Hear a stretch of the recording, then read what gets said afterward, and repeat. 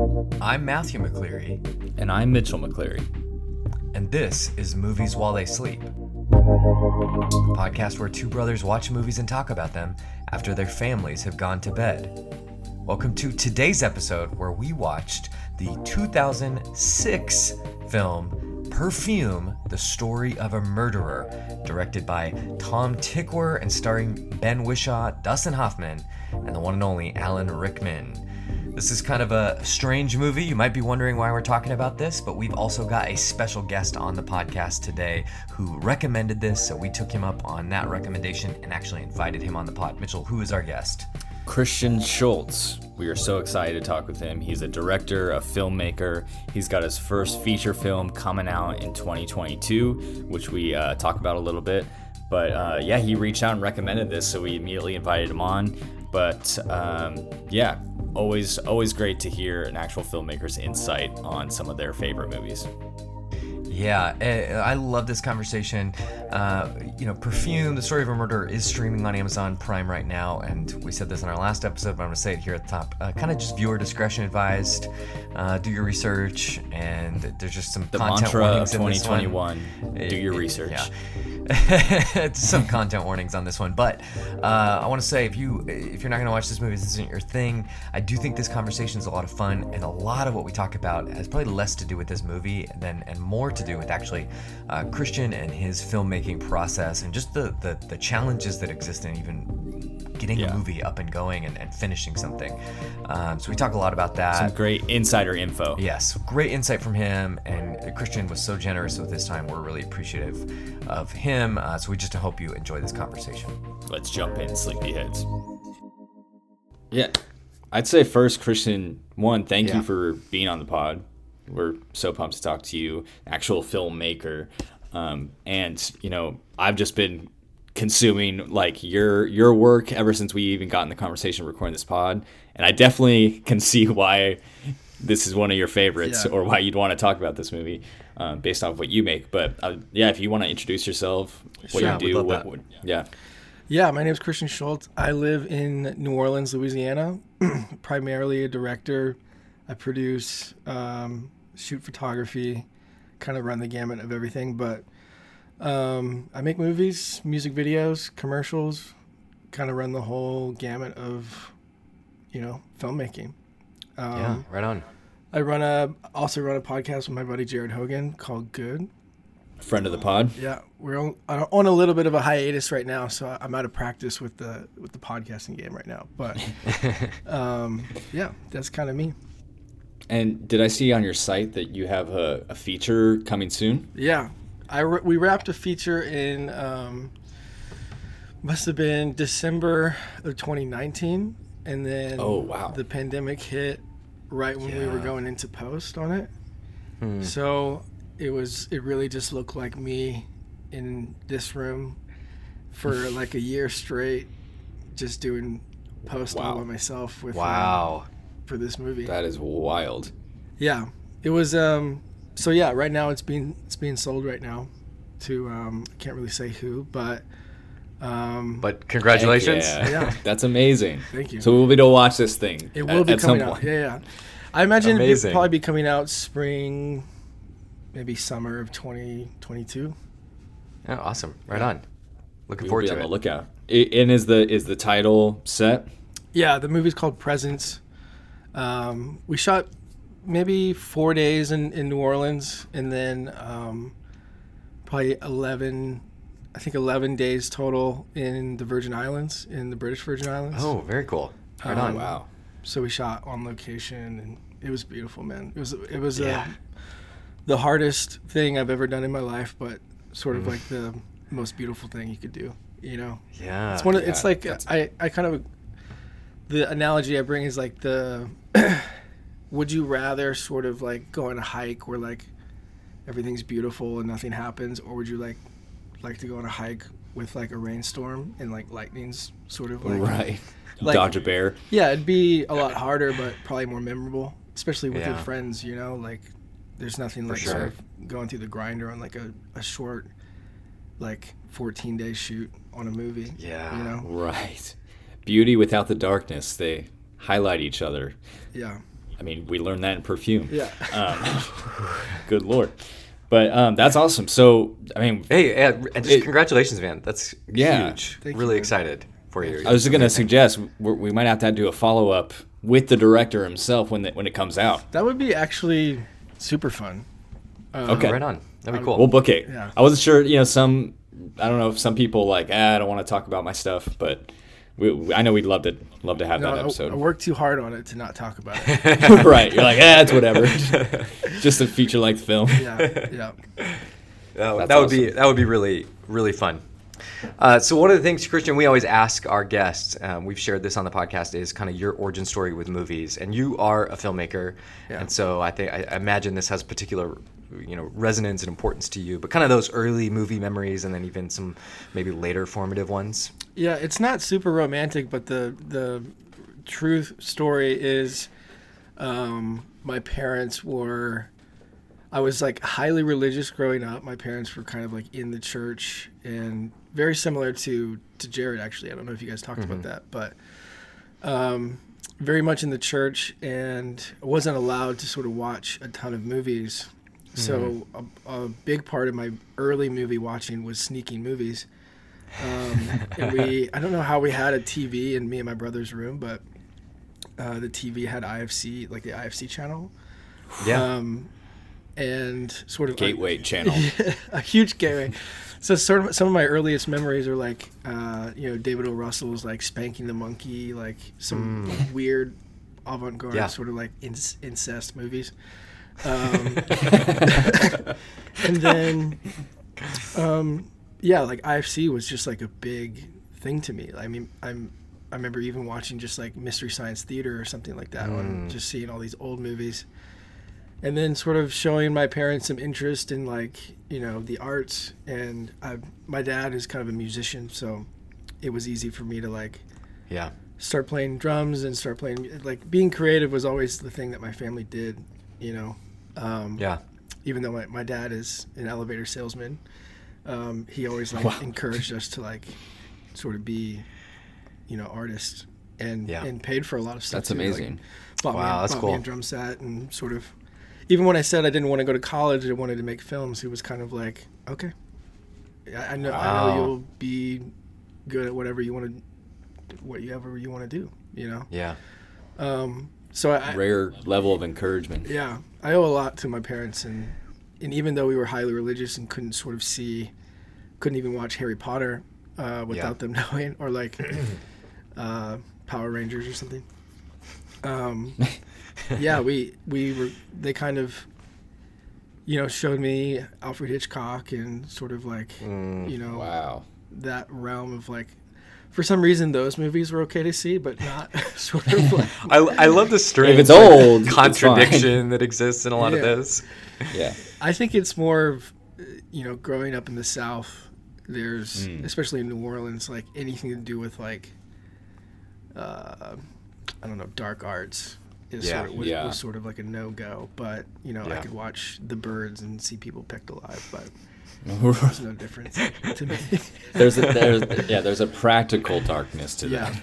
But dude, I honestly think the one movie, if I had to say the one movie that made me go, I want to be a director or make movies, was Saving Private Ryan. I saw that probably when I was 14 years old, and just like it felt like the most fun that you could have with your friends, like making a war movie, in like a really innocent way of like, oh man, they're just like running around on the beach and just like with explosions and just like, That's an amazing take when watching that movie. Like, this looks like so much fun. That's a director's viewing of it, because so many people, oh man, that's some of the most gruesome filmmaking I've ever seen.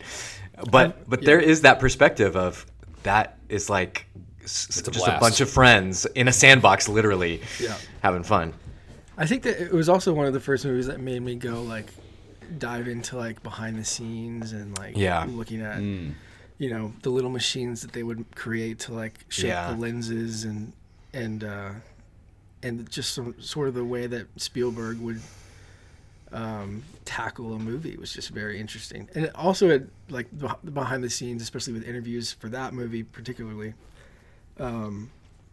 is like, especially at an early age, it shows you that there's a lot of thought behind just the visual. Yeah. Instead of Right. like emotional thoughts in like Yeah. sort of story arc regarding Yeah. like why we want to shake the camera or why we want to shoot it this way, or Yeah. you know, even the way that like Matt Damon like wasn't allowed to hang out with the other crew Yeah. for that one moment when they come into the town and they just don't want any rapport with him. Like that's super interesting to me. you Yeah. know? Man, special feature kids. Yeah, that's what I was gonna say. I feel like I don't know how old you are, Christian. I'm 30. Okay, yeah, I'm 32. Mitchell's, I don't know how old you are, Mitchell. 29 in a month. Okay, this like we exist in this like golden age of DVDs and special features, and that stuff is out there Destroyed still. the Shrek special features. That stuff is obviously still out there, but you have to like really be bored or want to seek it, where like you bought a DVD and you wanted to watch every single thing on that, Right. because Right. you couldn't just load up the next thing on a streaming service. Yeah. And I had that same experience. So I mean, just watching so much of this and learning the behind the scenes and the heart behind a lot of filmmaking. Yeah. And like I don't remember if you bought like the Lord of the Rings like box sets. Oh yeah, deluxe oh yeah. box. We stole them from our neighbors. I'm like too familiar with the personnel at the Weta Workshop in New Zealand. The only reason I would get those is because there was like 6 hours of behind the scenes. Yeah. It was like it Right. was longer than any of the films. It was like looking back, I'm like, man, that was kind of pretentious of them to put so much content into thinking that Like, hey guys, this took some work, Yeah. man. everybody's gonna want to know the wardrobe and how they made it and where they sourced all the garments, and like, no, not really. But I watched all of it. They got me.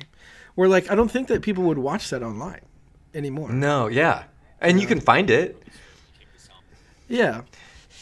And even like if you buy a digital movie on like Apple, I don't know, they don't call it iTunes or whatever anymore, but it comes with the documentary featurette, but that's just not. It's the boredom Yeah. that like as a kid where it's like, well, like there's other stuff to watch like Right. on here, so I have it, so I'll watch the commentary now because I have all day. But you like Right. you enjoy it too, but it's like when now have unlimited in our resources. late 20s and 30s, this is why Criterion exists, so I can get the special prints of these Blu-rays, and Right. and I'm like buying it for whatever extra commentary that they've got. Yeah, exactly. But yeah, so okay, well, introduction, and now how did initially you reached out via IG, said that we should talk about this movie Perfume. Yeah. Um, Did I ask if And- you'd seen it yet, or was I like, would this be? Because I think you said like, hey, you guys should do an episode on this, and we're like, I have no mean- idea what this is. I know. I will And it be sounds your like guide. I will be your exactly. Yes, Hey, yes. Walk us through this reeking world. So, well, I will give a little synopsis of. The synopsis Please. almost kills it, though. You know what I mean? Right, But- right. Well, I like read the 2-sentence bio on Amazon Prime, and I'm like, all right. And I also checked Roger Ebert's, star rating. And I'm like, okay. It's one of the best unknown movies that you can see. Yeah. Directed by a guy named Tom Tykwer, Tykwer, I think Tykwer. Also made Run Lola Run, which is another one of my favorite movies. Yeah. If you haven't seen that movie. But this is like completely in a different style from if you have that as a reference. But Perfume, The Story of a Murderer, is essentially about a man who is born with an intense sense of smell and becomes obsessed with capturing the scents of different beautiful women in order to make the most magical perfume. Which I feel He like captures them. which I feel like doesn't, the synopsis just doesn't do it, and it makes it sound like a movie that you wouldn't want to watch. Yeah. Right. But I think at the core of it, you guys can probably have more opinions on it, but at the core of it, it's about obsession, and Yeah. I love movies about obsession and people who just can't get out of their own way, in a way, But yeah, Ben Crenshaw is this is one of his earlier or Whishaw. I mean, this is one of his like earlier movies. Early Ben Whishaw performance. He's so good. Kind of like sort of unreal performance, you know? Yes. Right. Like I don't think I've seen a character like that. That's what I kept thinking. Yeah. Like what this man is doing and how it's portrayed is such a juxtaposition that it's like messing with my perception of him the whole movie. It's because he's the protagonist, you know? Yeah. Right. Like you're following. I forget a movie. There's sort of an independent horror movie that came out a couple years ago. My brother turned me on to it, but it's essentially like you're following a serial killer, but he is the protagonist. But it's a little bit more funny, but it's also like very endearing at the same time. Like the which is a sort of a mind fuck of like, you know, I can't really believe that I'm like feeling for this guy who has like such bad intentions. Right. The introduction to this character in this movie is so strange in that I think the very first scene is him being condemned to death as a murderer. So, okay, there's no spoilers there. I mean, there's a question, I guess. Are we doing can we do spoilers? Oh yeah, we do spoiler conversation. Yeah. You're like, no spoilers, but we're gonna spoil the whole movie.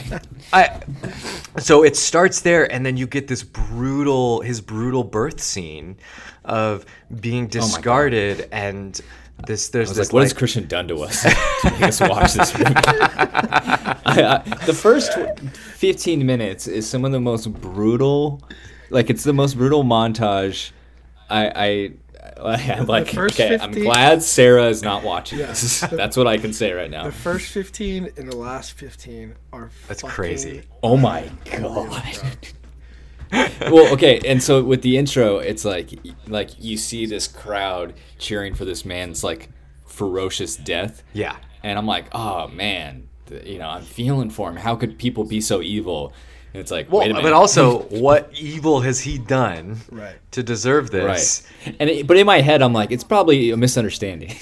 See, also, with 2021 perspective, I'm like, that's Ben Whishaw. He plays the voice of Paddington. He can't be that bad. Right. He's like the quirky guy in James Bond? Yes. He's Q, yeah. He's Q. He's the new Q. Come on. He's Q. He's Q before Q was a thing in the States. It's Q is ruined for James Bond. Dude, Q just dropped some new gadgets.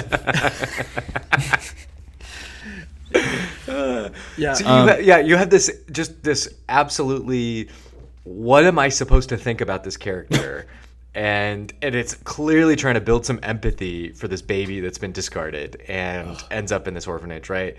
And you're kind of like rooting for him, but then he grabs someone's finger, and you're like, dude, when the baby grabs the finger and smelling the dirty nails, you're like, bro, I'm not a fan either. I don't know.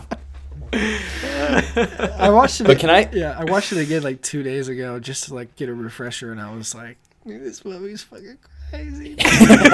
These guys are gonna be losing their minds. I'll say, as like the opening shot might be my favorite shot. Spoilers for our segments here, but just a nose appearing out of the darkness and inhaling deeply. I'm like, why am I scared? How did they do this already? Yeah. Yeah. The fish market scene, like just rewatching it the other day, I was like, the thing that like got me this time was the sound. I never really like paid attention too much. It was obviously you watch it for the first time and it's like, oh, this is so visceral and like violent, but like nothing is super gross is happening, but you just feel really disturbed. And I figured a lot of this last time I watched it, I'm like, dude, this is all sound. This is all sound design. Kind of like, these brutal, gushing. Yeah, these brutal sounds of like death or like disgusting whatever. And rot and like filth piling up. Yeah, that and like the amount of sort of like insert extreme wide macro stuff. I don't remember why I didn't remember it when I was like, oh, I gotta go rewatch that. But that was the other thing that just caught me, is like putting you like literally in someone's sort of like making you feel like you can smell these, like you're with him smelling these essences of whatever. was just beautiful filmmaking all around, you know? Sort of unreal. And that idea of how do you communicate smell is so, I mean, it's so effective from the jump and until the very end. Yeah. He never lets up on that ability to effectively communicate a sense that I don't ever associate with movie going. And to pull that off, that is such a degree of difficulty, I think is really astounding. Yeah. When you said that, I was like, dude, that is such a, like, it must have been such a hard sell. Yeah. Of like, we want to make a visual movie about smells, and you're like, that doesn't make any sense. And you're no. You have to figure out how to pull that off, and they just did it, you know? Like, yeah. That's what struck me is I've never seen a movie care so much about communicating that scent or that sense, you know, other than like Disney cartoons with Ratatouille. Like the you can see the whiff like in the air drawn out. Right. Yeah. That's the only other smell association I have for movies. That was the it also reminded me of have you guys seen Dune yet? Yeah. Mm-hmm. So Denny does this like really great thing with a lot of his movies, even like what other movie of his am I thinking of? Arrival. He does this really great thing with like sort of foreshadowing elements through like dreams or through whatever. I think like the way that like they sort of allow in Perfume, the way that they allowed you to sort of understand what he was smelling through the visuals. Yes. Sort of like, because he has this ability, like we said, like this crazy ability of smell, to where like there's a scene where like he's doing something in this room that is sort of violent and whatever, and this person comes to like deliver flowers. Do you guys remember this? And and the owners and they're asking like, where is the owner? And he just like kind of looks over his shoulder. And it like cuts to her. Oh my gosh! Like having sex with her partner or whatever, and he's like, it's like a building away. Yeah, he just like kind of like just like flares his nostrils like over his. Oh over my his gosh! shoulder, Yeah. And he's like the Spider-Man of smell. Yeah, exactly. And then he like he's in the room and he like smells again, and she's like putting her dress on. It's like, oh my god, dude! Like the ability to do it without sort of like. You know, VFX or like trying to like make it almost like tongue in cheek, you know, where it's like where he like there's some waft of smell that comes into the visuals or something. It's just like, you know, and cuts. And I think part of that performance also, even the way that Ben Whishaw moves in scenes, it's almost animalistic. Yeah. Like as he's following some of the women, it's kind of like a dog. Like, because that's what I think of as he's got this like hand motion that's like, I know, you know. Yeah, he is being led by his nose in every moment of his life. Yeah, I love like malnourished street dog. Yeah, looking for something to eat. And it's I think obviously I'm sure you guys would agree, but like probably the best 30 minutes of, I think it's probably like 30 minutes is, you know, eventually he's like delivering, he becomes a slave for these like people who make basically like, what'd you call it? Leather or like. Leather. Yeah. Yeah. Like the tannery. Tannery. Exactly. And he's like basically making a delivery with his owner and like comes across a perfume shop and like gets sort of like the first time that he's like inundated with these like beautiful scents, and then eventually he's delivering some garments like by himself to Dustin Hoffman, who is like who crushes this movie, by the way. One of the best intros to a character that I could, like, some guys like he doesn't have his wig on or whatever, and he's like coming and he's like opening the door, and Dustin Hoffman's standing up in the perfume shop and he's just eyes closed, he's snoring, and he's just like, it's very hookish, if you guys know that reference. Like, what he does in that movie. Yeah, exactly. Yeah. Like just the way that he kind of like grunts and smells and sort of like more guttural sort of gestures reminded me of Hook, and like his accent is very similar to Hook. The way that he talks, because it's kind of the same time period too. Yeah. Right. Yes. we should say this is like 18th century France. Yeah, Paris. That's probably a good note for people to know. Like, this isn't modern. This is like, because I did not know that going in, and I turned it on. Ball. Oh, this is a period piece. Okay, like it goes against so much of. I guess I just had the wrong expectations, but which is probably good. Which was great because I really, really was blown away by the movie because it upended my expectations for it at every turn. Yeah. And performances like Dustin Hoffman's. One of the things that I loved about, especially those early scenes in Paris, just talking about the sense of smell and all of these performances, he does this incredible job, because this is something I don't think about when I think about history or story or watch other movies often that are period pieces, is the absolute like necessity of having perfume. Yeah. That's not a part of our day-to-day life. Right. And you see that. I think at one point Ben Whishaw is walking in a street in Paris. It's like his first outing with his master, and you can see some aristocrat being carried in like a little box by two servants. Yeah. And he has a handkerchief over his nose, clearly like with perfume in it, so he doesn't have to smell all of the refuse and the poor people around him, the peasants, a good one basically. to pick up too. I don't think I noticed that he had it. It is this tiny little in the background thing, and I'm like, what detail here and care. And I'm like, yeah, this is disgusting. I need the perfume. Like, yes, it's like a relief to you whenever they're talking about like lime oil. You're like, thank you. That's right. Well, that's what I was gonna mention. My favorite part of this movie, other than the ending, is when Dustin Hoffman is sort of, he meets this like alien of this guy who like who basically knows every scent in the world, or can detect any scent in the world, and he meets sort of this guy who can like sort of teach him how to, not that he needs Dustin Hoffman, but you learn very quickly that Dustin Hoffman kind of needs him, you know? Yeah.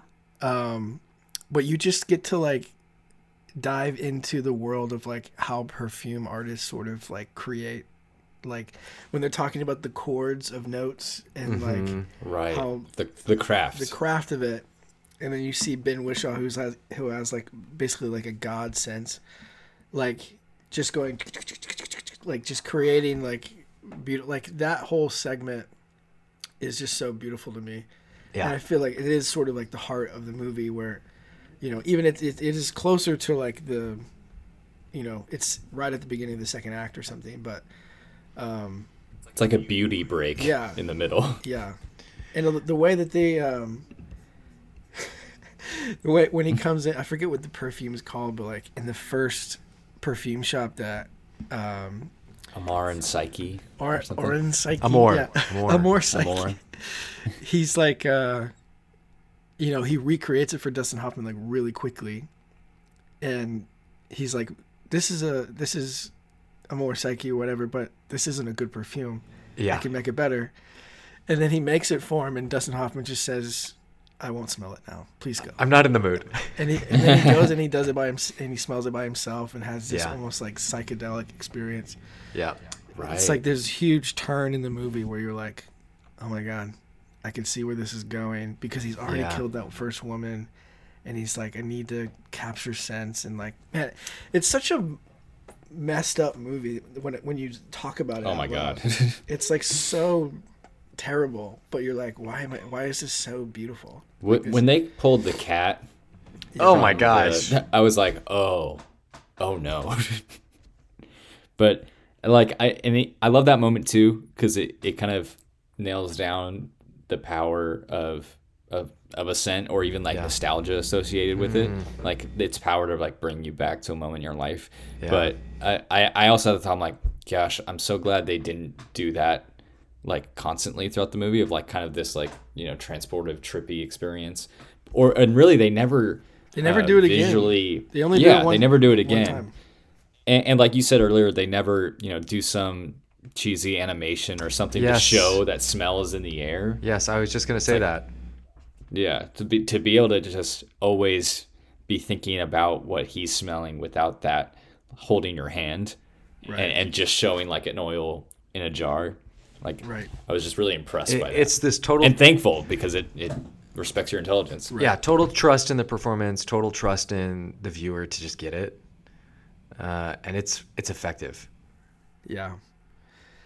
Yeah, I think there's like a turn, where, especially when because part of the movie is basically like there is a technical way in which you can capture smells from a person, and he doesn't know how to.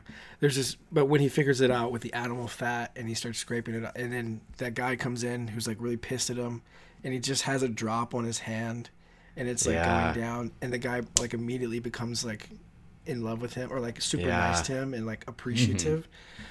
That's like a crazy turn to me, because I don't remember where it came out in the movie, but you're just like, I think I understand where this is going, but I have no idea.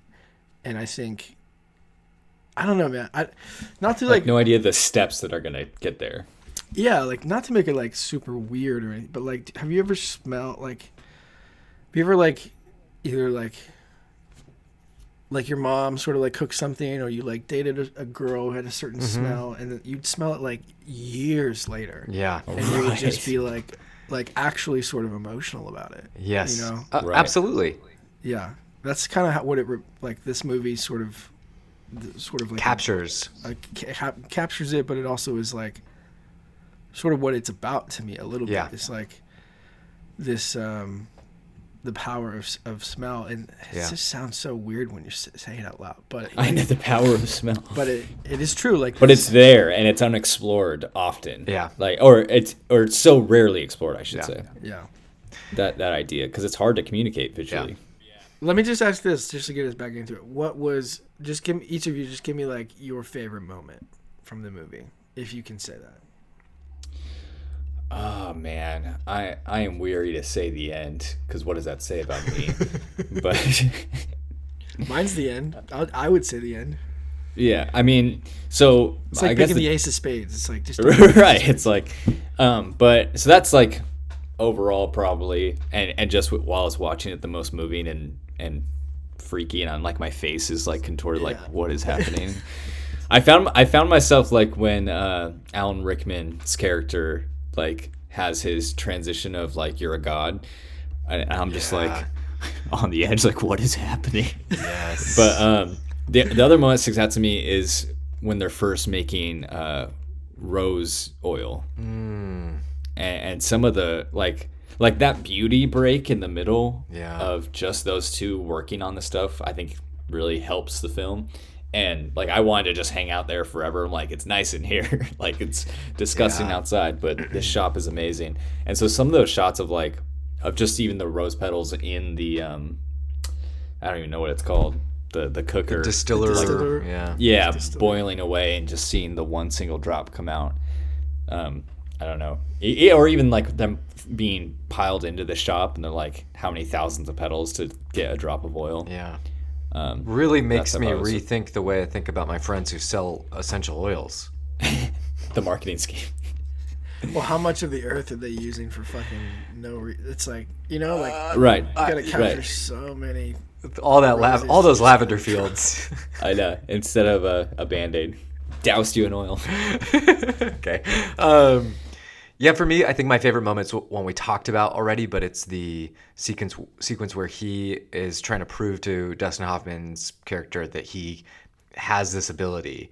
And he not only identifies, and you've had this whole long sequence of Dustin Hoffman in his study for hours, uninterrupted, trying to identify the scents. Yeah, it's amazing. Over and over and over again. And he just gets lime oil. What was it? Orange blossom. Yeah. He's like, clove? No. Cinnamon. Yes. And then the guy's like, no, it's clove. And then John Baptiste just comes in and just grabs everything. And like, not only that, but then is able to make it with the right, percentages of each of these things to perfection. I never had alcohol before. You wouldn't shake this. Oh, and my other favorite moment is the second one he does. He's like, let me swirl it instead of shaking it, as if like gentle swirl. Yeah, but it's big that difference. I think Roger Ebert used to write about this sometimes when we talk about movies, but it's the idea of we love to watch someone doing.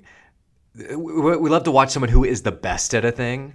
Yeah. And so that's that scene of Jean-Baptiste coming in and, with no experience, blowing this master perfumer out of the water is just such fun, and is this turn in the movie of, okay, we're moving into new territory here, of now he's going to cultivate that unnatural talented nose into something. Right. Like sorry, go ahead. Go ahead. Oh, I was just gonna say, like, I thought the movie might go for a more boring, like, he'll become the master and, like, be powerful, and, it's like, no, stay a sewer rat, like, animal. I love it. Yes, no, that's a great point. The movie could go in this direction of, now he's just going to be a master perfumer. Take his business, and be successful and adored in French Paris aristocracy. Abuse that success in a vanilla way. No, he's going to take the essence of 13 women's by murdering them and covering their bodies in animal fat.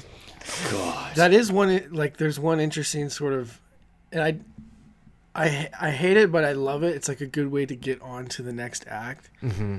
But there's a bunch of people in his life who essentially make money off of Jean-Baptiste, and they all immediately die. Like yes. the woman who took him in as an orphan sells him as a slave, and she gets her throat cut, like, walking away. And then the guy who sells... Even his mom. Yeah, his right mom out gets... the gate. Dude, what a awesome way to... Like, the narration in this movie, I don't typically like narrators. Same. I didn't mind it in this. This is, like, so... Because it knows when to, like, stay out of a scene, And it'll drop out for, like, 40 minutes at a time. Exactly. Yeah. The amount of times the main character doesn't talk, like, the huge gaps of silence, I was like, this is amazing. I would say 80% of his performance is nonverbal. Nose. Right? Like, it's him just staring. Him just staring, like him being broody. But the narration in the beginning where he said what was it? The first thing that came out of Jean-Baptiste's mouth sent his mother to the gallows or something like that. Like, his first words. Yeah, his first. Yeah. His crying sound or whatever. Yeah. Yeah, because she gets convicted as this, like, she was. I don't know if she was trying to kill him, but she just maybe, because that's also so sad that, like, all of her other kids were stillbirths or semi-stillbirths. So she assumed. She gives birth to Jean-Baptiste and just kicks him away, which is assuming. So brutal, dude. Yeah. So brutal. And I don't know if you guys have kids, but I'm just like... No, yes. I was like, I wish I would have watched this 2 years ago. We've had a newborn in our house for the last month that we were fostering, and... Cool. I was holding this newborn baby as I'm watching that opening 20 minutes, and I'm like, oh my God, dude. I'm like, I'm going to be so gentle with you.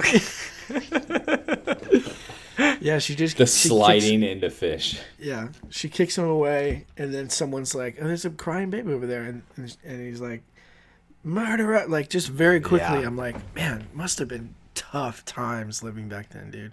Just, like, the confusion, even the way, not to, like, jump all over the place, but I imagine people who should have probably said in the beginning, like, go see this movie before you listen to this, because I think it'd be more enjoyable. We kind of tell people in the previous episode what's coming next and that kind of thing. So, like, even when they after the end where you have that whole crowd scene, they're like, they try to, I don't know if they're covering it up or whatever, but the guy who owns the flower shop that he was working at or whatever, they just, like, need somebody to, like, convict. You know what I mean? Like, there's just these, like, really quick misunderstandings with, like, absolutely zero justice. You know? Yes. And you're like, man, it's got to be such a wild time to be alive and, like, just brutal. And, like, I imagine everybody was, like, dying pretty painful deaths, you know? Yeah. Yeah. The kind of stuff that we are so removed from. Yeah. I kept thinking, like, I wouldn't have made it. I wouldn't be able to cut it. Dude, you would have gotten a tooth infection and just died over like 8 months. I would have just died because I'm like, this is kind of hurting. Like, I don't want to deal with that. Yeah, but you would either like some people just didn't know. Yeah, like, right, really, like, dentists around that. You know what I mean? Like, just like cleanliness was like sort of like germs, and the idea of germs were just like not something we think about. Yeah. You know. So Christian, you were kind of, I think, making a point about transitions in the film, and we see this succession of people making money off of him and then dying. I don't know if you were going to say more about that. It was just an interest, like the way that they set those things up. Even the Dustin Hoffman one, where like they're in the distillery room and like the house shakes for a moment and dust comes from the ground, and he's like, "Don't worry about it. It happens all the time." And then as soon, you know, he has this moment where he allows John Baptiste to leave and like gives him sort of a place to go to learn how to capture these scents from real objects or real people or whatever. And sort of like how he basically gets, what was it, like 100 recipes for perfumes and he's like sitting in bed with this book over his chest, just like in such glee, and then the house collapse. That's the way to go, honestly. These like Back beautiful then. foreshadowings of like, you know, even just the way that his house was placed in that river also reminded me of like. Have you guys seen Lemony Snicket's A Series of Unfortunate Events? You ever seen that movie? Yeah. The visuals were very...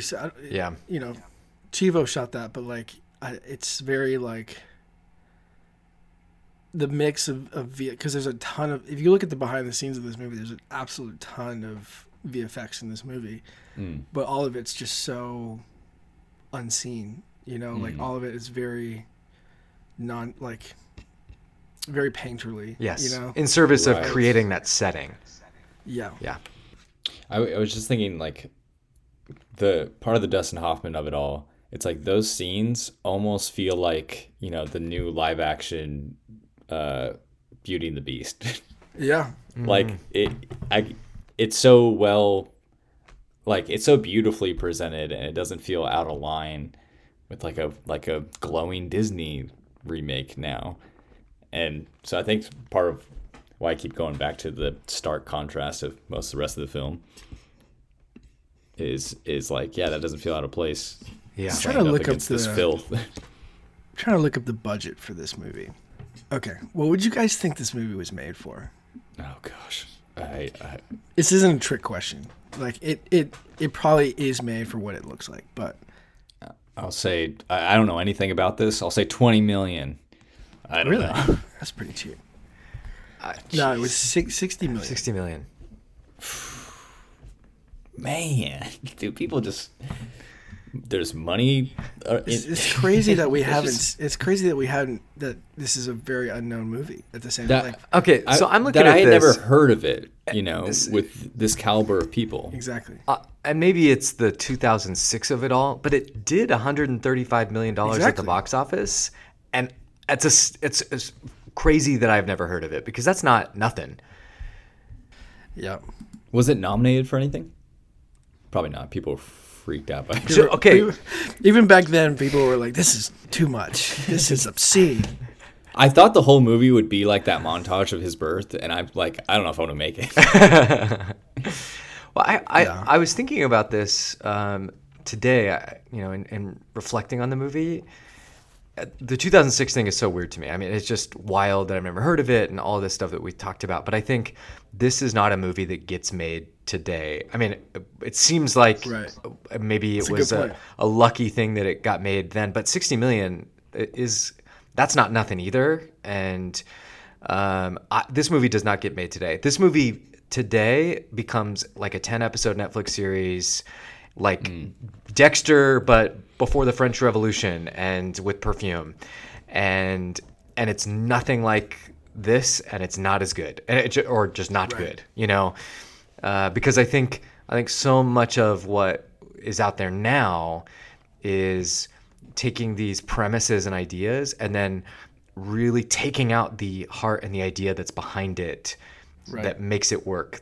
And for me, what works about this movie is these themes of longing, obsession, drive, his own strange pride and ambition, and I think if you made it nowadays, it would be a show, and it would just be gruesome. Yeah. Yeah, I kind of want to see a Fincher version of this movie, if I'm like truly honest with you. Right? Yeah, that I would love. With just a little bit less of the character staring in the camera, like flaring. Yeah. But I'm on, like, when I think about that, it's a little bit selfish because he's a master. He's one of my favorites. But like, I don't know how you could make this movie much better. Yeah. By just a different approach, because it's not like Girl with the Dragon Tattoo, where it's like, okay, that was a good version of a movie in a different market or whatever. Let me see it for this market. Yeah. Mm-hmm. To me, it's like this movie's kind of a masterpiece in a lot of ways. Right. But I mean, it was adapted from a book back in the 80s or something, and I don't know much about the writer, but I know that they were trying to make this movie for like 20 years or something like that. Wow. Like, Apparently the book is hugely popular. Like one of the best-selling German novels ever. That's crazy, dude. Yeah, it was like there's some points it was almost remind me of Silence of the Lambs with like the I'm going to distill you down and then like absorb you. Yeah. Because I don't know who I am. Or because they kind of talk about the tragedy of him not having his own scent, which reading Roger Ebert's review, he talked about that idea of like the spawn of the devil doesn't have a smell or something like that, and there's like they're kind of nodding to this like nameless evil that he is. Interesting. But they don't like overtly say that, obviously. What else did Roger say about it? He loved the movie. He loved it. He gave it 4 out of 4. Wow. But that was a really big thrust of it, was the way that the movie plays with like lore, like Mitchell just talked about, the spawn of Satan has no scent, which is really not a main piece of the movie, but is there, I think, in that piece of narration in the middle where he's in the cave. But what Roger Ebert was so impressed by was those nods to these things, but they were never so in your face. And he found the movie to be this really subtle working out of these ideas, which I agree. I mean, I think for as not subtle as the movie is sometimes, when he's just snatching women and turning them into perfumes. Right. He also reiterated this movie is not for everyone many times. Those are my favorite Roger Ebert reviews. Who is this movie for? That's a good question. It's a good question. Now, you know who'd love this? My buddy.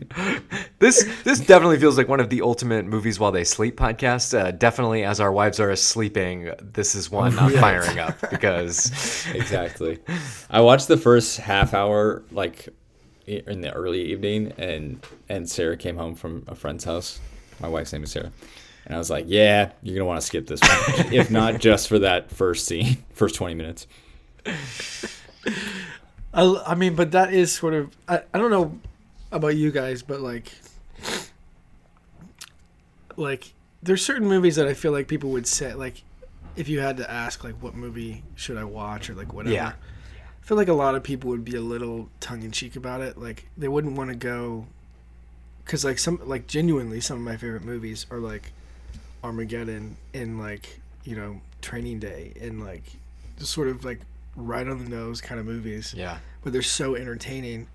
I feel like for me, this has always been like a really good mix of like, this is a huge movie. Like there's tons of talent. You probably never heard of it. There's like, I mean, the ending scene had like something like 3,000 extras that were actually there, and they're all. Gosh. I was wondering, like, there's no VFX there's no VFX in that shot. Like, that's incredible. They have a town square with like 3,000 people, all performing this ridiculous series of events. Well, that's the most. Yeah, that's the perfect way to say to sidestep what. It's a series of events. What? It's a ridiculous. What can I say? It's a magical dance of something, some kind. But it always like this movie has always rode the line of like, and in a way that like I think Fincher also kind of rides that line of like, oh man, this is highly entertaining, but like sort of terrifying and like really violent. In like a way, like who can take like The Social Network and make it feel sort of like violent and terrorizing, you know, like foreboding, ominous. Yeah. But and this, by the same token, who could take the story of the Zodiac Killer and make it so entertaining? I know. I'm like, let's watch that tonight. Just people going over details of like court cases and like gruesome murders. And, like, yeah. Same thing of House of Cards too. Like House of Cards is like I love that we're talking about Fincher when he didn't have anything to do with this fucking movie. He sneaks in every time.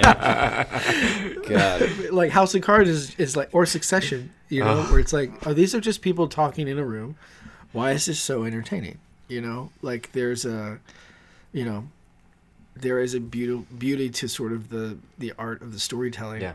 That like this is like, to me, if I could make a big movie, this is what the line I would try to hit, you know, like big movies like this don't do these things that they're doing. They just don't. You know, they took a ton of risks and didn't play it safe and like just went for it. And you just don't see big movies like that anymore.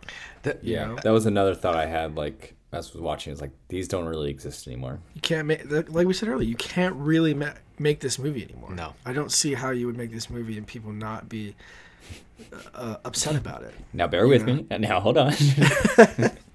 Like it's the scale of the production, the scale of the sets, the scale of like all things regarding the movie. It's like massive. It's like a scale that's reserved for Marvel movies now. Exactly. Yeah. But with like really fascinating storytelling, like really interesting storytelling that is reserved for $1 million movies or $2 million movies. Like it's one of those movies. I don't think I've seen a movie like this where it's taking the ideas and sort of the essence of like super indie sort of like Cannes movies and then giving it $60 million to make.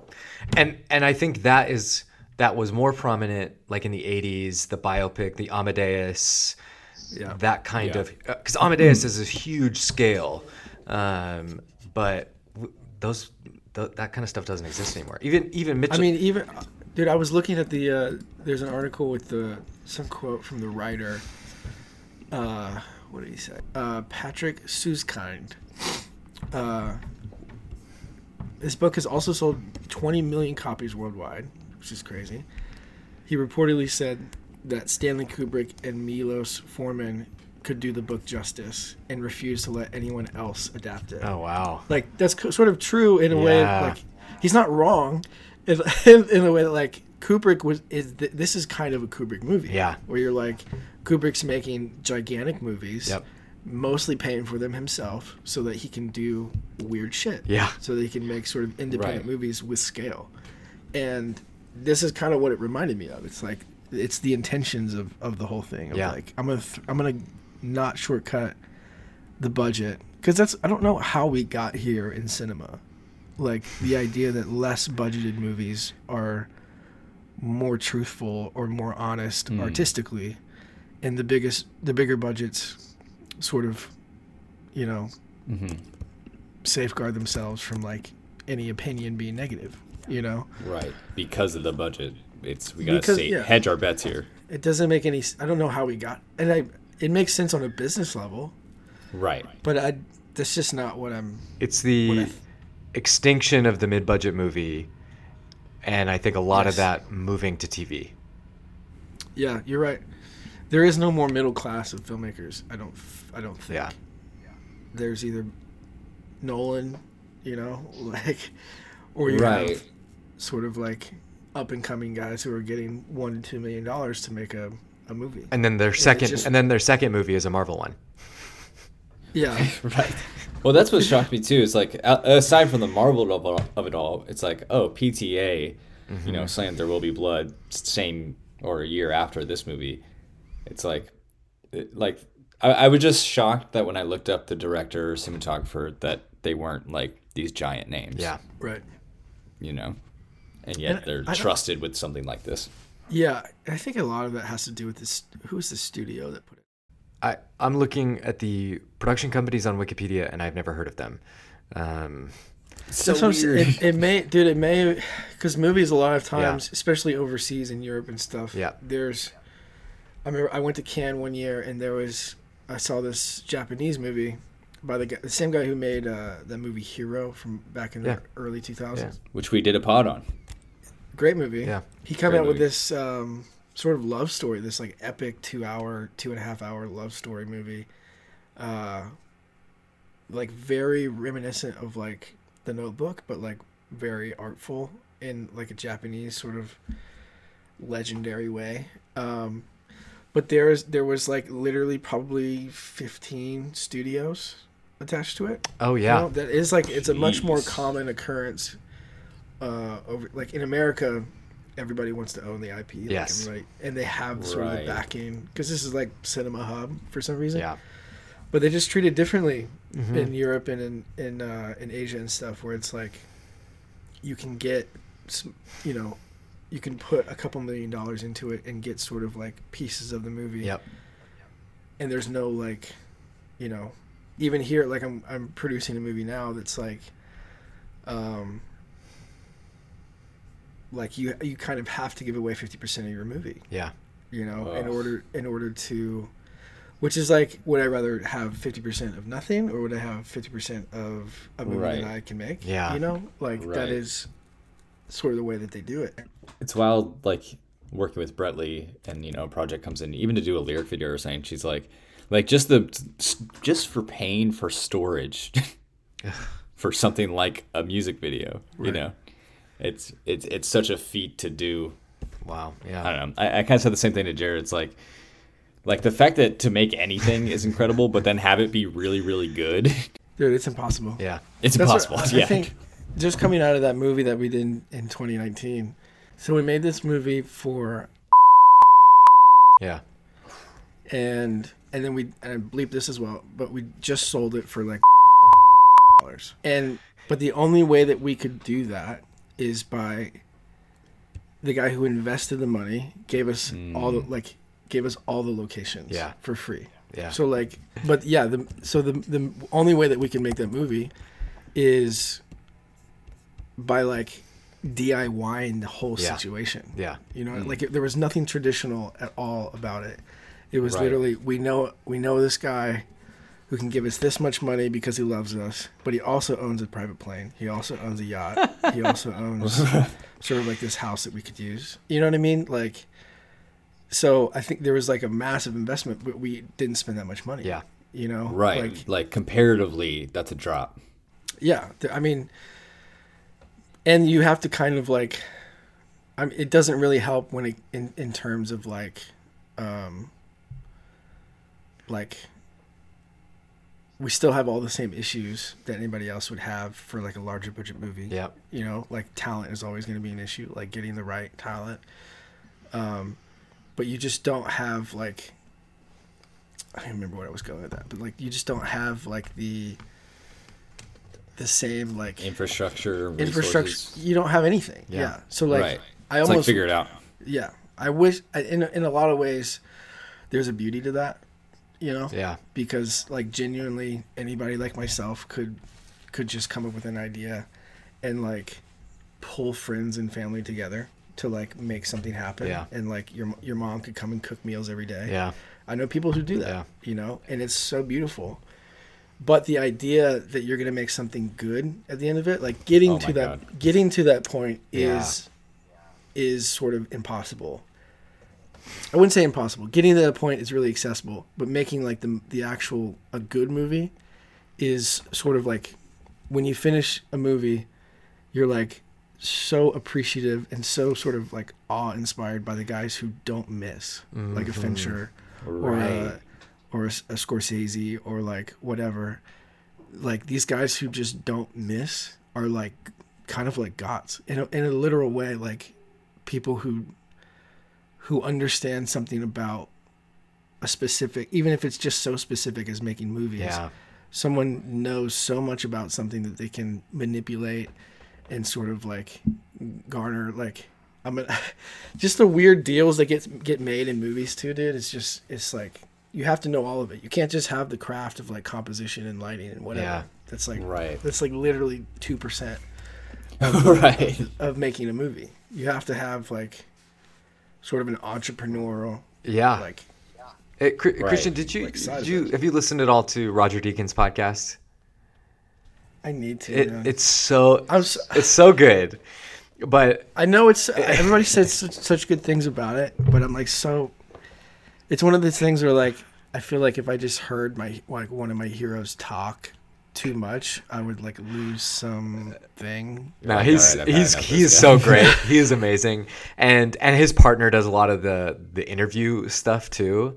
But he had somebody on. I don't remember who it was, and I love his podcast because he doesn't just have the top line directors, actors. It's VFX people, production designers, and he was talking to somebody who had done work on. I want to say it was like The Perfect Storm. And just the production meetings that had to happen because they needed, $20, $30, $40, $60,000 machines in the tanks just to hold the cameras.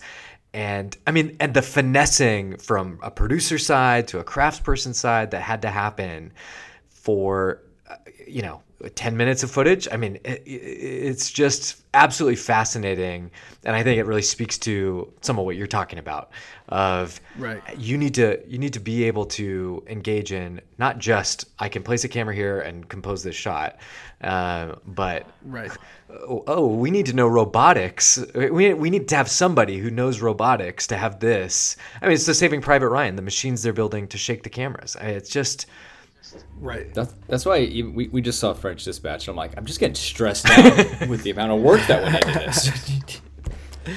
Yeah, Wes Anderson's a trip. Right? I think Wes Anderson is eating Wes Anderson at this point. It's like he's like a human centipede of himself. He has put himself in the distillery from perfume. And now all that's coming out is the essential oil. He's just Wes dripping Anderson. himself with himself. That's such a good analogy. He's distilling himself. Yeah, dude. You're exactly right, dude. Like there's even on that same sort of analogy of like putting certain pieces of equipment in a tank to like hold the camera, it's all negotiations. Yes. And it's not in a way that it's not like I'm trying to get a guy to give me something for less or whatever. It's like it's negotiations with time. Yeah. And sort of like your priorities as a director. Yep. Mm-hmm. Where like I know that I want to do this thing. Someone presents you like sort of the cost of that thing, and you go, okay, that's going to mean XYZ. That's going to mean I'm not going to get this day over here. It means I'm not like this. I'm going to need stunt people to do this thing. Okay. And you start negotiating your movie to a point where like, you could probably negotiate your way out of making a good movie. Yeah. Or like the movie that you actually wanted to make. Yeah. Because that's the whole problem, dude. Is like there's a movie that you want to make, and then there's the movie that gets made. Yeah. They're never really the same thing because it's like liquid. Like the idea is sort of like the rock that you kind of build everything on, but it's all liquid, dude. Yeah. Like there's nothing really sound when you're trying to make going through production, and you guys know this. I'm speaking to the choir, but no, but like it's a thing where the more you get into any art or craft, and you're like, oh, I don't know anything. Like it's that bell curve. Like I know nothing. And so like I know for us, like hearing from a filmmaker, be like, dude, it's so much more difficult than you could possibly imagine. It's not. It's as close to impossible as you can imagine. And I'm not lying. Like, even when we were making that movie, it was like on day 9 or 10 or something, and I remember having a very specific thought of I don't know what the fuck I'm doing. I'm not lying to you. I had like legit thoughts of like because I realized you stand there. Yeah. Like I had no issue making compositions, like sort of directing actors, like all of that was easy to me because that's in the moment. Yeah. The stuff that like really got in my head is realizing on day 10 that I made a decision 3 months ago that would dictate why I'm in this situation on day 10. Yeah. You know what I mean? Yeah. And that I should have made a better decision 3 months ago to be in a better position in this moment. Like, that's the impossible part. Yeah. Is like, you have to be able to predict. I mean, that's why directors, even on like a commercial side, the bigger directors that you get to know, like they have a level of prediction. Yeah. When it comes to getting a brief from a client or an Adidas or like a Gatorade or whatever, and going, I know how to make the best version of this thing, and I'm not really even going to tell you how to do it, but I'm just going to do it. Yeah. You know? And then, because that's the whole game, especially on commercials, it's like they're expecting you to make this very specific idea. And if you can't, and like with the movie, you can kind of get away with it because you're like, oh, it was harder in this person than whatever, because it's all on you. Yeah. But when it comes to like commercial stuff, it's like you can't fuck up. Yeah. Like, it has to be a certain way. Yeah. And like the guys who get paid a lot of money are like very good at predicting problems that are going to happen 3 months from that conversation. Yeah. You know? Which is something I continually try to learn, you know? Like, there's so much past the vision of a director in my head is just like, has the vision for what we see on the screen, but nothing that takes getting it on the screen. Right. You know, like you said, like composing, like lighting and what it should feel like, and, you know, all that. Easy. Like, oh, that's great. But also, like, on the phone and like, so when can we? Yeah. You know, it's death by 1,000 cuts, dude. Like, you'll, you know, 1,000 phone calls. Yeah, and you'll get like, you know, emails about emails. And, which thread was that on? Yeah, and I think I will say that some like really, you know, big directors that I know personally don't know what the fuck they're doing, and they have really great producers. But there's like that's not what I want. Like, what I want to do is for like, and this is really pretentious, but this is just like the journey that I'm on, is I would like to be that good, and I'd like to work with the best people, but I'd also like the process to be really life-giving and like super fun. Yeah. You know, and like, because a mentor of mine named Cole Webley, I was talking to him a couple weeks ago, and I was talking to him about 2020 and like how that was for him. And he said a lot of what he worked on in 2020 was all repeat clients, like all repeat sort of people, not even, you know, whether he bid on it or whatever, they came back to him and they continue to come back to him. And there's a, and I've been on Cole's sets, like there is a talent that he has specifically regarding sort of making it a really fun, interesting, and like making you feel like you're making some dope shit while you're there. Even like to the copywriter from the client, you know, like down to like, you know, some intern that's just like coming on set for free. You know, there's a talent to that as well that I think is sort of like the X factor, like the other thing that you could be worried about that I'm also trying to do. You know, because anybody can sort of get on set and yell at a bunch of people and, and like, we've heard the secret recordings. Exactly. Poor Shane, dude. Well, I can say with confidence, when Presence comes out, we need you back in the pod to talk about it. I can't wait. Like the frustration, but I can't wait for the like it's here. You know, I'll send you guys the trailer. Yeah, please. Ooh. Heck yeah. Wait, is this trailer live now? Oh no. Oh yes. I love being semi semi in the know. So maybe to put a button on our conversation about and filmmaking and process, is perfume maybe just a metaphor for filmmaking? It took the murder of 13 women to get this little tiny jar. You're not. I mean, other than the women, I think you're not wrong. I think there's on a real note, I think there is sort of a Messiah thing going on. Like there is sort of like a, I don't know, man. I think the whole thing is about obsession and sort of like where that can lead you. Yeah. But I also think like John Baptiste is just sort of a serial killer at the same time. Yes. Like I think he was born with a void of like feeling or like understanding reality in a way. And you kind of can't blame him. Like for the situation that he was in, obviously you can blame him for killing the women, but like there's like it's one of those weird things. I also don't think that we're far off from, I mean, there's still movies being made, like Fincher is one of them, or like, what was the movie with Zac Efron about? Ted Bundy. Oh. Like we are sort of obsessed with these. Yeah, we're obsessed with these movies that sort of take, dark characters and make them sort of the protagonist. Even like a Breaking Bad or like, just the anti-hero. Exactly. Yeah. But I think the anti-heroes having a moment. Yeah.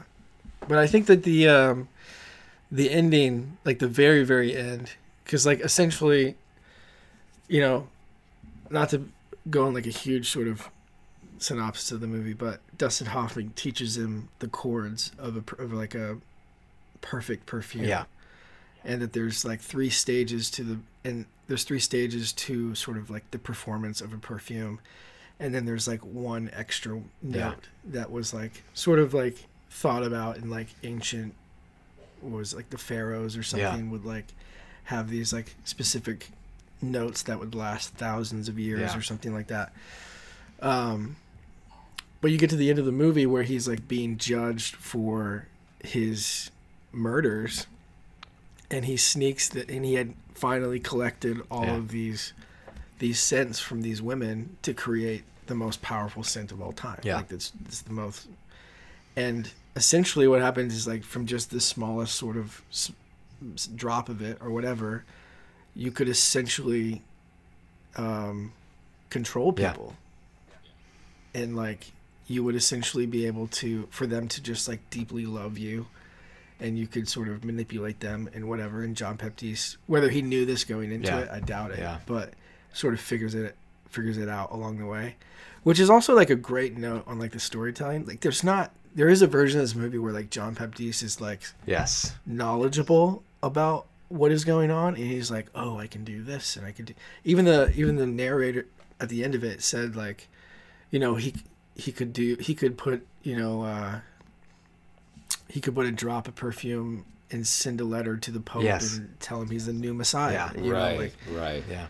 There's so many things that he could do, but he's like about to be judged, like also like by the most like when they're describing the way they're gonna kill him. I know. Like, they're gonna put him on a cross and like bash all of his joints in with a metal club or something like that. Like, but there's this town, there's this like city square filled with 3,000 people all waiting for this man to die, and he drops this scent on a cloth and essentially just wafts it in the entire, including like it kind of looked like a Pope character. It's like a cardinal or something. Yeah, like a cardinal just sort of like guy waiting for him to be executed. They succumb to I'm not even sure what it is. They basically just like go on a psychedelic like absolute orgy fest. Yep. Like it becomes like a massive sort of like, there's no like sex, but it's like this love orgy of like everybody in the crowd, like 3,000. Everyone's on ecstasy. 3,000 people get naked on camera and just sort of start like cuddling each other, and John Baptiste is just like crying, remembering the first girl that he can't have anymore, you know? Right. Like there's these massive sort of like scope versus like interpersonal like memories that the story is like going on. But the way that he gets out of that situation, and the way that he like doesn't want to live anymore, and he just pours it on his head. Yeah. And the people in that fish market where he was born just eat him. Yes. Just consume him. It's like, again, movie making. Have you Here's ever this heard thing that you spent all your life working on? You're like, that was good. Yeah. Anyway, have you ever heard of like a better ending to it? I've never seen a better ending to a movie. Take and eat. Like, this is my body. Yeah, exactly. Like the protagonist literally decides to be consumed by his beauty. And I think that speaks to what you had talked about. Obviously, the theme of obsession, but then he is not. He doesn't have an ambition about it, and he's just he doesn't have anything to live for other than this. It's the obsession is not a means to some power end, but his obsession is this itself, and he achieves it, and then is ultimately, I guess, not satisfied, or it's still not the thing that he was longing for, and so he just gives himself over. Yeah, dude. Even when Alan Rickman has him like suspended upside down, like pouring him into that water, and he's just asking. Rickman in that scene. He goes into like a 5-minute sort of like dictation of how he's going to enjoy his death, and just like the quiet, dude. Rest in peace, Alan Rickman. I know. He's so good. So sad. But he, there's that moment where he's like, "Why did you kill my daughter?" You know, and he just, there is no, like, he is saying the absolute truth. He's just saying, I just needed her. Yeah. Like there's no other thing. And there's this moment where Alan Rickman sort of like realizes that this guy is just fucked. You know? Right. He's just off. Yeah. And there's no like reason to the madness, and it's so brutal and like. And I'm watching it, and it's like, ask him, what do you mean? Yeah. What does that mean? Yeah, there's so many like. For what, good sir? Yeah. Christian, we want to be sensitive to your time, and great. Yeah. We'd love to just kind of wrap up the way we typically do on these episodes. We've got some just kind of quick fire segments. And I don't know, Mitchell, you want cute Twin Peaks? Yes. This is, excuse me, a damn fine couple. Segments. Yeah. Yeah, so we always do favorite shot. And this one's tough because there's a lot of good moments, but is there a single moment or shot in the movie that stands above the rest to you? It's a good question. There's so many. Would this be qualified as like if I grabbed it as a still or like a moment of like a shot that has either. Performance of it? There's this like moment where at the ending, I don't know why this I start cracking up laughing, like howling laughing when he does this. But John Baptiste has like basically controlled this crowd, and he's just standing like this. He's just going. He's like come on, give it to me. Just like, there's this, and people listening to this are gonna be like, "What is he doing?" He's just like extending his hands, but he's just like, it's like the moment he realized that this is working, like on a high level, and he's like, "Yes, yes," and he's like, becomes like a UFC champ. Yeah, he becomes like. Sort of like the ending to like almost like they're giving him a standing ovation, you know, or like that they're like, you know, everybody's quite literally thinking that he is an angel. You know, he's standing there as sort of like a messiah of sorts and just saying, "Here, it's like the first time that anybody," and it's so brutal, but like it's the first time that everybody loved him. You know, where his whole life has sort of been, and even the narrator mentions that when he's walking back to that fish market after this scene where he's like about to be consumed. Yeah. Where he was like, even though he had this power, nobody would like actually love him for who he was, or like nobody would like really love him without this sort of mechanism that he was using, and that life wasn't worth living, which is just so sad, dude. It's just like. So even like but I also think if I had a close second, it would be that finger. That sets a tone early on. Yeah, that this was going to be a weird. It's a baby, but ugh. Yeah, and then they tried, all the little kids just try to smother that. It's rough. It's like it's very rough.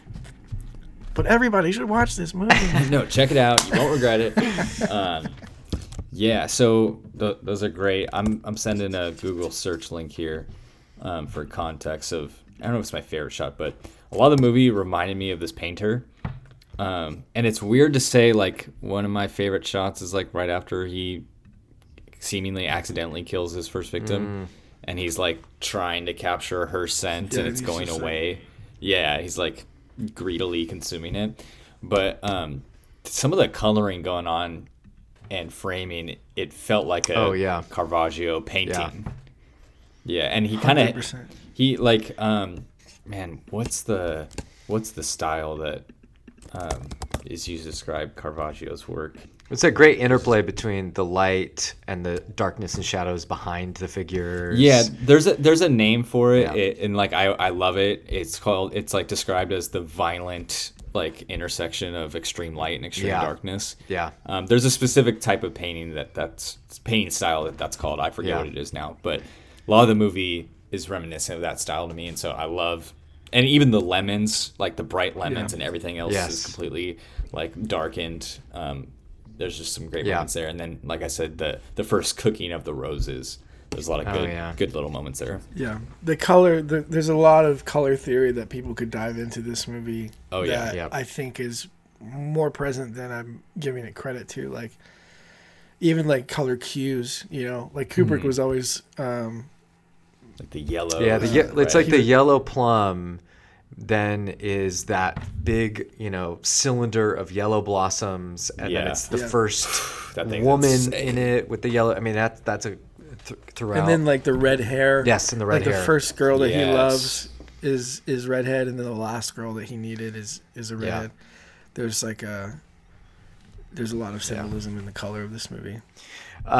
So for me, favorite shot, I think this is not a shot, but that opening montage of the smells and senses of the fish market is just incredible. But I love the shot of him on his first kind of journey with the tanner into Paris, and he kind of is in this street, in the busy city street for the first time, and the detail in it. I mentioned it earlier, but I just like the way that the filmmaking gets at a lot of these details, and then also it's just a great sense of setting.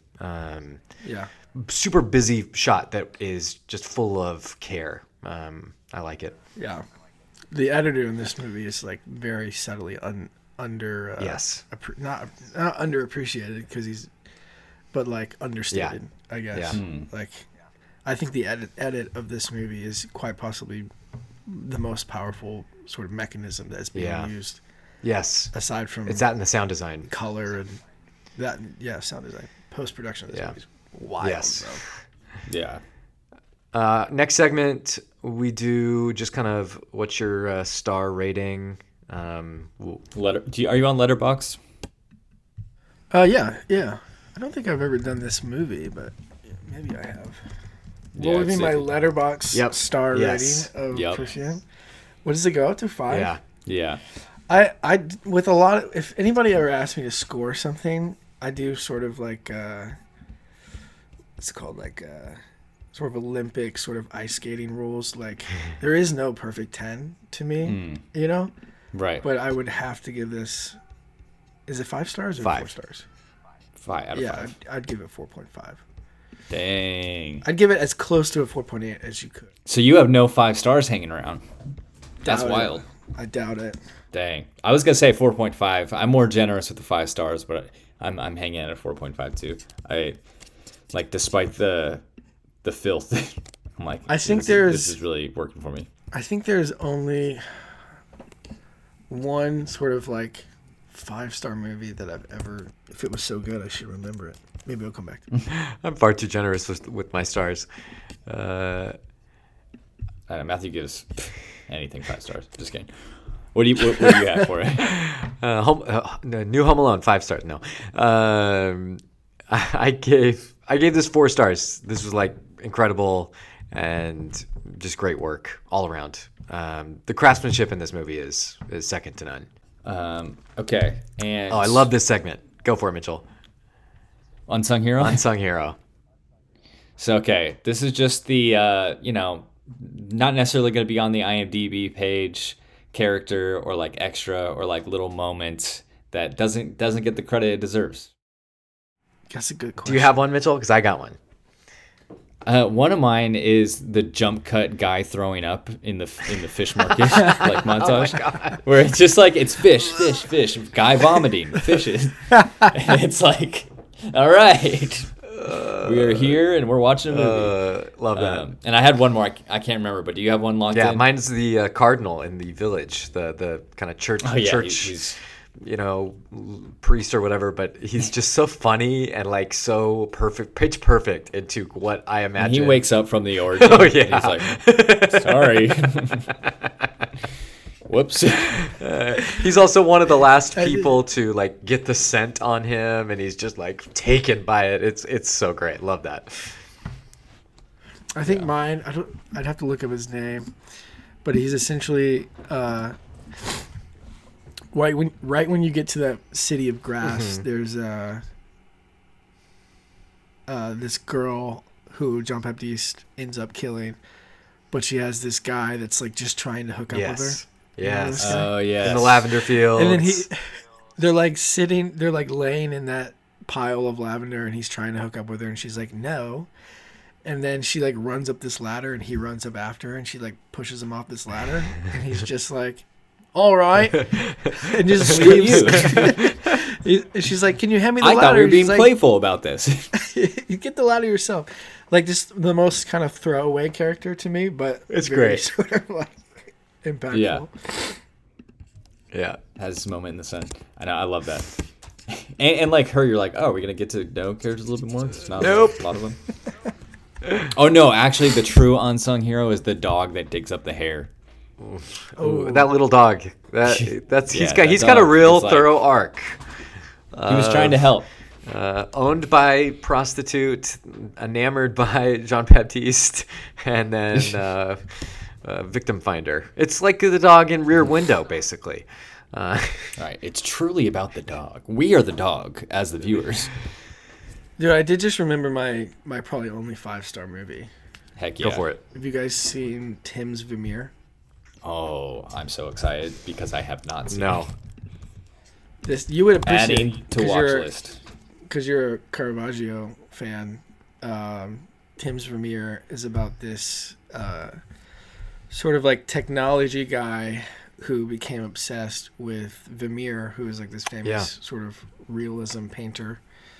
And there was sort of a legend that Vermeer was using.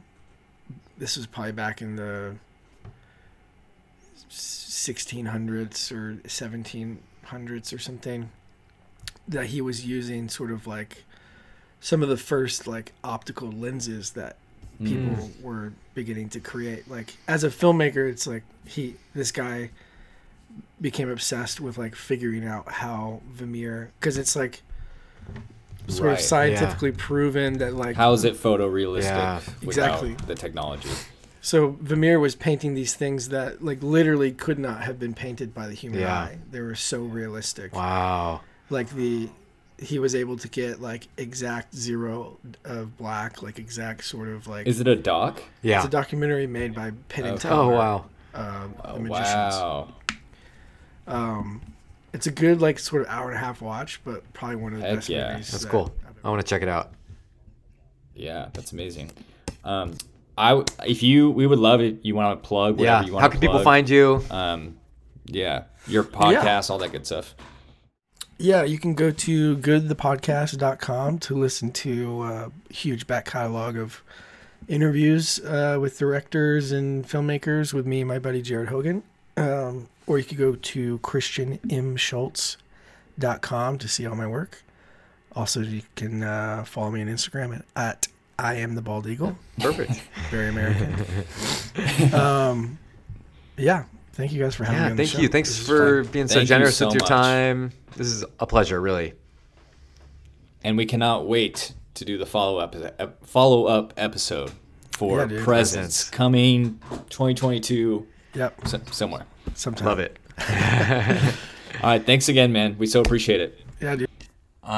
Hey, once again, we want to thank Christian for his time, generosity, being on the pod, great insights, and just thank you for introducing us to this wild, crazy movie that we had no idea even existed. Yes. And we are so excited to have him back. We're going to watch his movie when it comes out next year and have him back on to talk about it. So we are so pumped for that. Yeah. So yeah, again, thank you, Christian, for being our guest. Yeah, really excited about that. And we are excited about what's coming next week on the podcast. What are we watching, Mitchell? The Power of the Dog. Why I said it like that, who knows? The new Netflix original that is now streaming as of today, December 1st, and it is directed by Jane Campion, starring Kirsten Dunst and Benedict Cumberbatch, and just what a combo. lot of great kind of buzz and energy around this movie. I'm really excited to check this out. I feel like I've been hearing about it for months, and now it is finally here. This one's hyped. Yes. This one's hyped for sure. Yeah. So we will navigate that hype with you all. Yes. So Power of the Dog is streaming now on Netflix. Check it out. And in the meantime, you can follow us on Instagram at Movies While They Sleep. Write and leave us a review on Apple Podcasts and share this podcast with one friend who likes movies. Tis the season for giving and sharing podcast recommendations. Tis the season. Sharing. Exactly. So, all right. Again, thank you, Christian. And next week, Power of the Dog. Good night, y'all. Bye. Hey, babe. Did he turn the internet off? It's not working.